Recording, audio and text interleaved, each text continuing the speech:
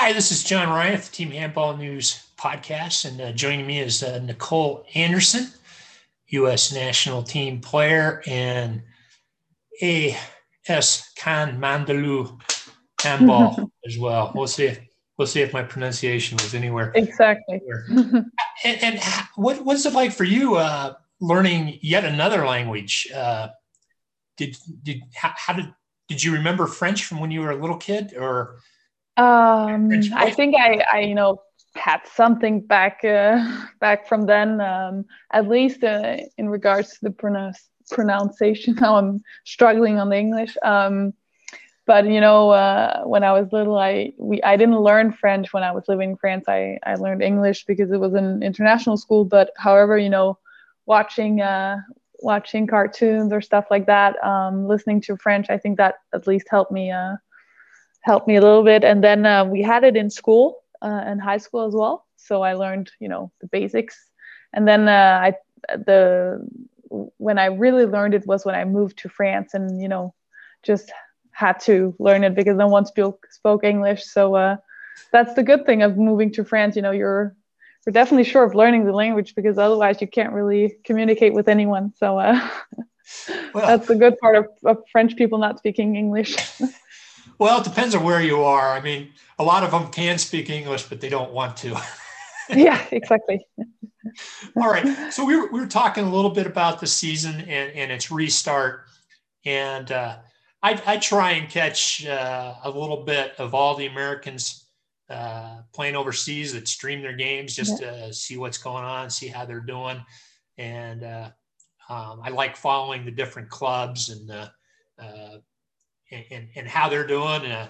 Patrick Uter gave me a nice shirt. Yeah, I can see that. That's nice. I'm a big fan of Dormagen. And one of the things that fascinates me a little bit, because American leagues are totally different, is the concept of promotion and relegation. Yeah. And I actually experienced this. I played 1 year handball in France, and then I played over 35 basketball. I loved being the joker for my basketball team, and we started in the third division. We made all our way up to the first division, and then back to the second division. It was a lot of fun, especially the relegation battle. And we were playing in a league. The first division was way too good for us. There was a lot of some former pro players playing in this over 35 league. And I wanted to stay in the first division because it was more fun. There was more, there were some guys that were good players. And I would be like looking at the standings and going like, we can beat this team. We need these points to stay in the division. And this is just at an amateur level, at a pro level. And you can correct me if I'm wrong, there's a lot of financial, budgetary. For sure. So for sure. A little bit about your season and as it's turned out, you guys, I don't know how soon it became obvious that you guys were going to be, fighting to maintain, if you will. Well, I think in the beginning we were all, kind of thinking that we had a good team and this should, it should be a fun season. We knew it would be tough, but I think we were surprised how tough it actually has been. And especially the pressure from the club, because, as you say, the financial aspect is definitely, something that has an impact, because you lose a lot of money when you move down division. So the club is super focused on maintaining the spot in the D2.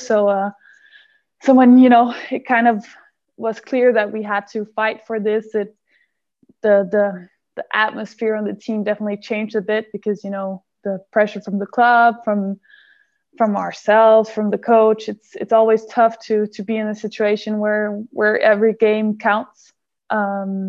So it's been tough, but also I can say fun, because at least every game counts. It's not fun to play if you have nothing to lose, right? So it's it's been hard, but also a fun experience. Yeah, Like that. and that's I guess a little bit different from U.S. sports. It's especially in the pro leagues. They've even get to situations sometimes in the NBA where teams get accused of tanking. Losing on purpose so they can get a better draft pick at the end of the season. I mean, if the Houston Rockets were going to get sent down to I don't know what they call it now, the J League or the G League or whatever it is, that would be a whole different ball game for the teams at the lower end of the table. And I was a little confused. I didn't realize that the way it was structured, there's 2 pools, I guess, of 8 teams. Exactly. And so it kind of divided France in 2. Yeah. And made 2 pools. So, and then what they did is they took the bottom, was it the bottom 2 teams from each league? The bottom 4 teams, actually. Bottom 4 from each pool, and they combine them into 2 mini pools. And so now you are playing, as I understand it, you're playing in a mini league, if you will, featuring 4 teams at the bottom, and then whoever finishes last drops down. Is that correct? Exactly. So as we ended 7th in our group, we play against the 8th and the 5th from the other group, and then the number 6 from our group also plays in this new mini group. But we of course don't play against them again. The points from the previous games just counts here. So we have 4 new games, so home and away against the 8th and the 5th from the other group, and our goal is then to win or at least not finish last in this group, because then we move down. So we played 2 games until now. We lost the first one against the 5th from the other group, and now we played again this weekend and won against the 8th from the other group, and number 8 from the other group, which means that if we win the next game and Unis, which is the number 8, loses this game, then we stay in D2. So yeah, it's nothing is set yet, but we definitely hope that we can win one of the 2 games we have left. I saw both games. The 5th place team, they clearly were the better side, and then you guys were clearly the better side against La Rochelle. I mean, I think even worse comes to worse, let's say you lose again to the 5th place team, I think La Rochelle would have to turn around and beat you guys by 9 goals. Yeah, I think we have I think the goal difference is 9, right? So I think they need to beat us by 10, I think. So yes, I definitely hope that our chances are good. But again, in La Rochelle they don't play with Stickum, so that can also have an impact on the game, because we play with a lot of Stickum. I thought that was just a U.S. problem. Yeah, I thought that too. But a D2 team in France doesn't allow Stickum on their court. Wow. There's some mayor up in La Rochelle who doesn't like Stickum in his gym. So that's the best man wins, right? So so that's a little bit crazy, but let's hope that we can still manage that somehow. Well, it seems to me, you never say never, but I would say that get a nice win against this 5th place team and put it out. Put it out of the discussion. But worst comes to worst, finish up the season by taking down that team again. So kind of a crazy season. One thing I've noticed, and it's a little bit puzzling to me as a frequent handball observer, you're our starting left back generally for the women's national team, and I've always looked at your defense as defense has always been one of the stronger points for the U.S. team, and I'm a little puzzled. I see you playing a lot of defense, a lot less offense, and I'm like going, I know this girl can score. On the way in, it's a good thing. You're getting some more focused play on defense, and defense is important. But what's it like, as a professional athlete, wanting to play on offense, but not getting that opportunity. I mean, is it a continuous focus in practice and waiting for your chance? Tell me how that has gone for you. Yeah. Well, I was a bit confused myself in the beginning because we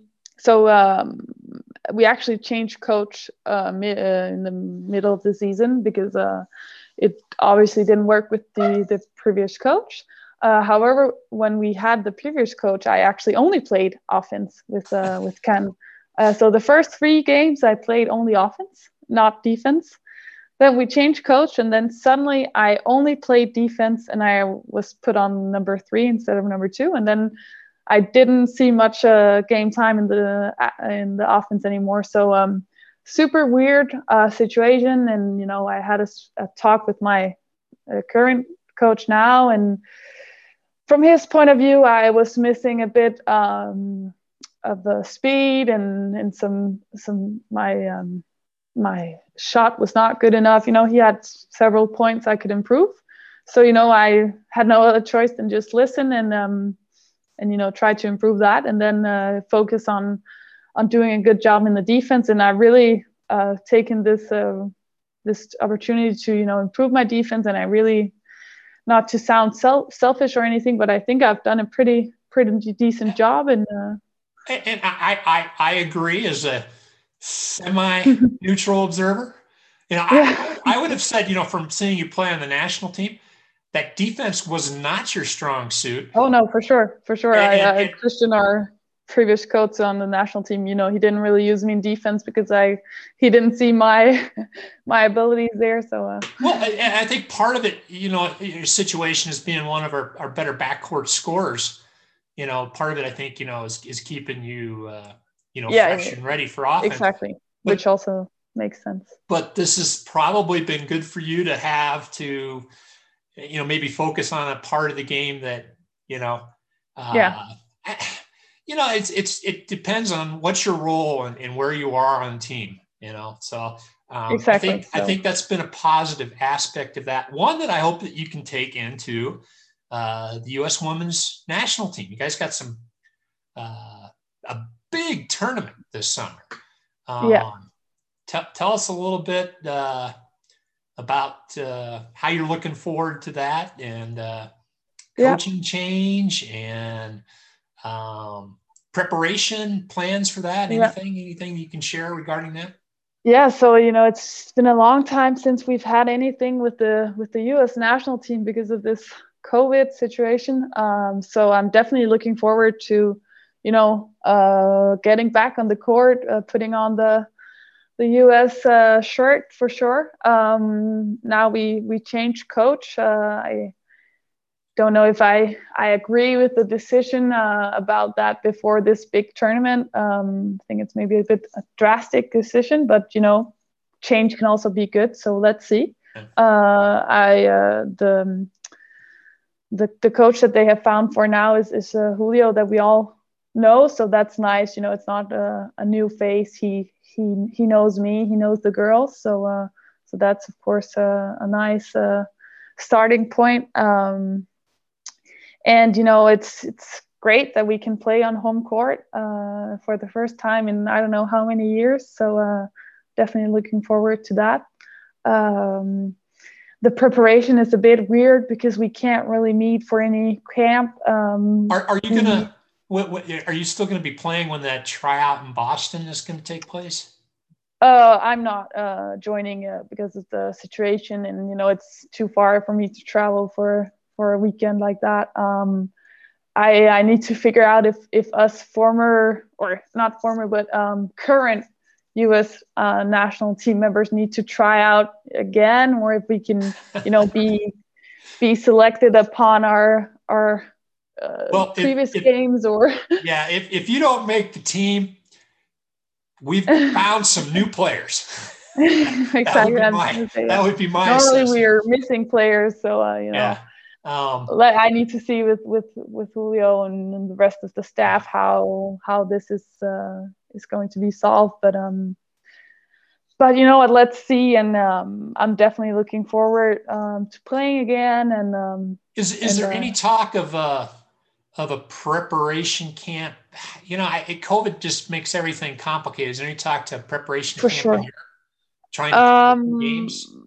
I don't think in Europe there's anything, especially with Julio being over in the States. I don't think he's going to come over to Europe to do a camp over here. I think they were talking about going to Costa Rica or something before the tournament in August. But honestly, I'm not really up to date on all these discussions. I'm waiting to see what happens, and then I will decide whether or not I can join.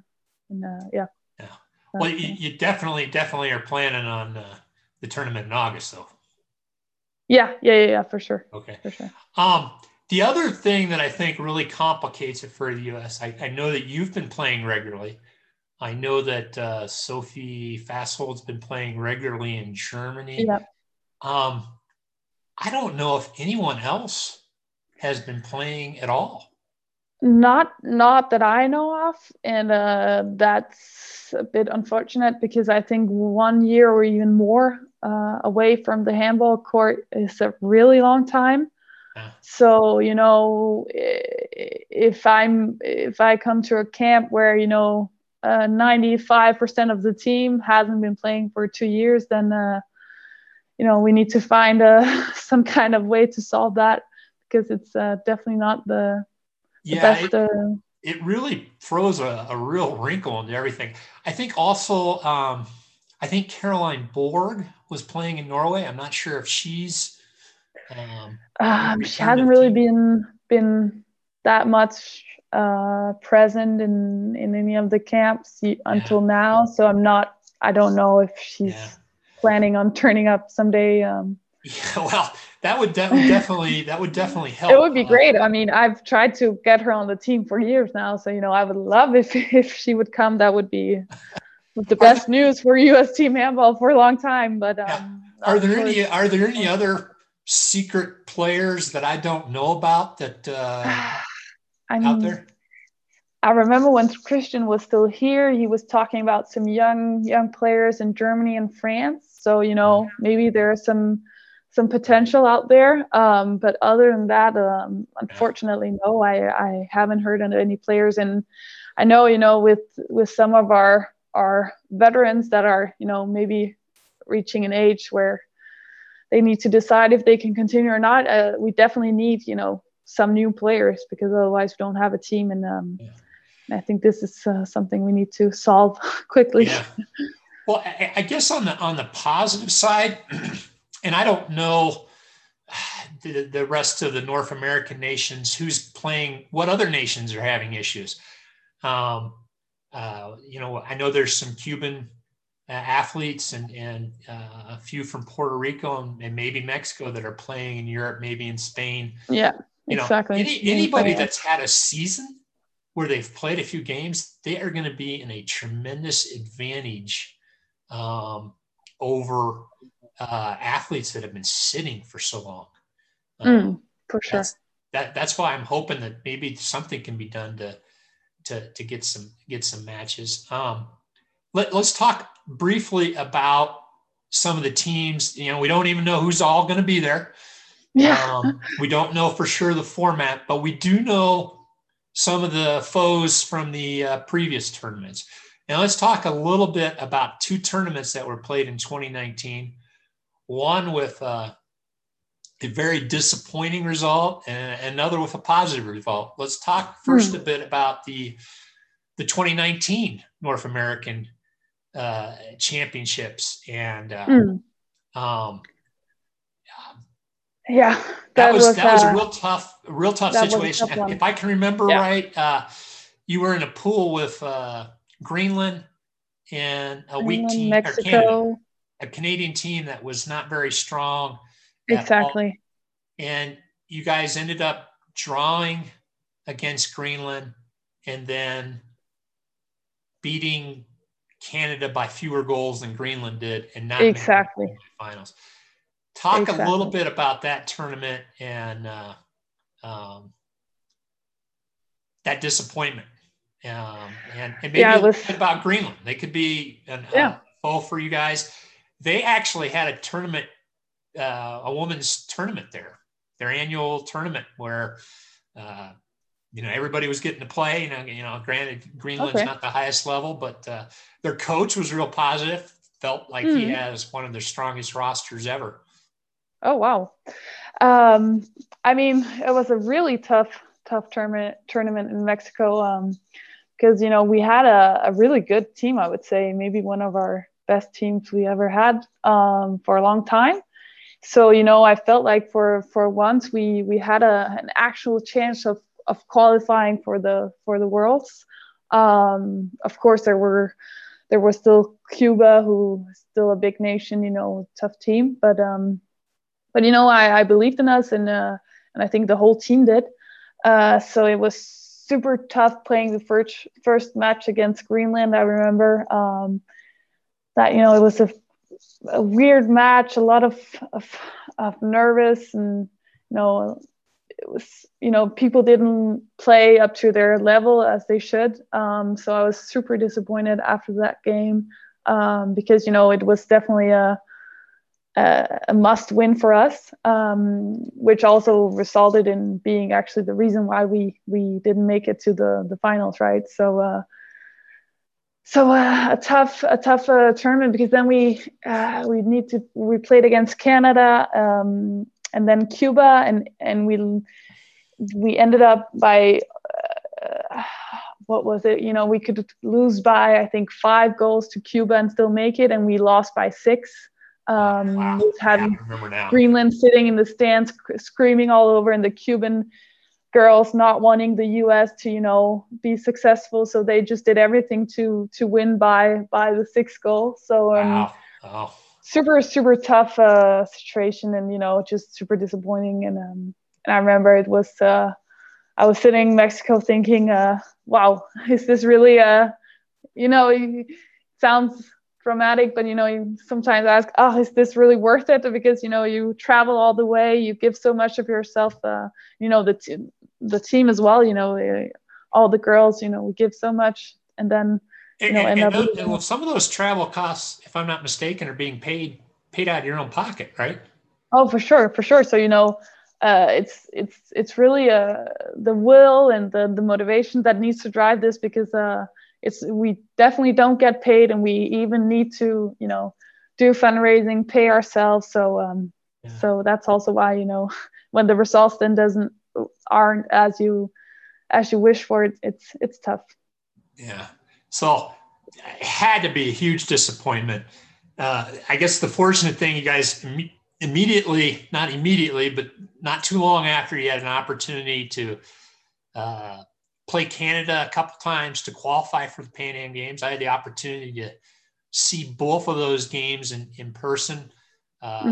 You had a surprisingly close match in Auburn, but then you guys went to Montreal and you guys just demolished them. Yeah, I think we were just super motivated for these 2 games, and we just wanted to show that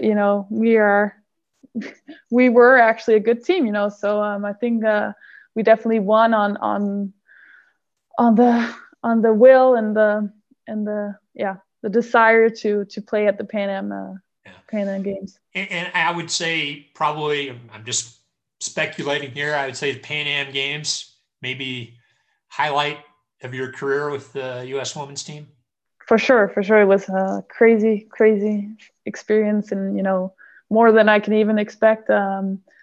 It's the mini Olympics, so it's just a huge experience, and I'm super grateful to be able to get these experiences. So that was definitely the highlight from my career up until now, at least. It's not the Olympics, but maybe the next best thing to an Olympics. Exactly. Now it's the Olympics, right? You need to aim for. So let's talk a bit about that you guys took care of business against the Dominican Republic and Peru, I think, in the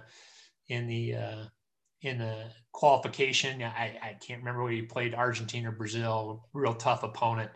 And probably no expectations that you were going to beat them. In the semifinals, Cuba and the U.S. both lost, setting up a big battle for bronze, if you will. And talk a little bit about that game and compare it a little bit to the game that you had played versus Cuba just a few months earlier. Yeah, exactly. So just to set the scene, we played against Cuba at the Norca when was this? It was in end of May, I think. And then we had the Pan Am in July. So it was really just a couple of months after. And, as I said, it was a really disappointing result in Mexico, where, we felt like the Cubans almost, did everything to destroy us. So I think we all had a big wish to, just show that, okay, we can actually play up with Cuba, because, in the previous games, in the previous years, we've always had struggle with Cuba. So we came to this bronze medal game, like already the fact being in the bronze medal game at the Pan Am was already, a super achievement for the team. So I think we just, led by Sarah Gascon, we just prepared ourselves super well for this game, and we were all super or I don't know how you say it in English, but motivated for this game. Yeah. Exactly, fired up, as Kathy Darling always says. So it was a super tough game. I remember I was so tired. There was a couple of minutes left, and I could almost not breathe, but I was just so much into the game that you didn't even think about your body not really responding.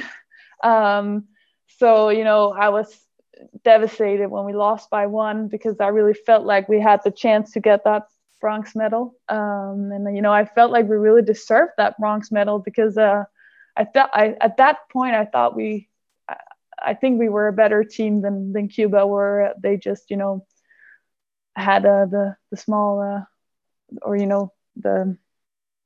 they we're just lucky to get that final goal at the end. Yeah, it's certainly a much better showing than a few months earlier. Exactly. And to me, I look at the disappointment from that, and I look at the positive aspect from that, because honestly, having seen that game, in May, I didn't think you guys had a very good chance against them, and that game went right down to the wire, and could have gone either way, and maybe, just maybe, there might be another match, USA-Cuba match, in our future here in a couple months. Are you guys ready for that possibility?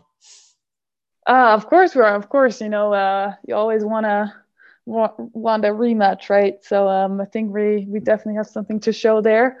Of course, it will not be the same team as we had in Pan Am, which is of course a bit unfortunate. But you know what? We will gather together a team that hopefully can beat the Cubans there. So I'm definitely looking forward to the day where we beat Cuba, because we definitely have. Well, I'm looking forward to it too. I'm hoping to be out there in Elgin, Illinois, right next there to Chicago. Hopefully there'll be some people in the stands, and hopefully.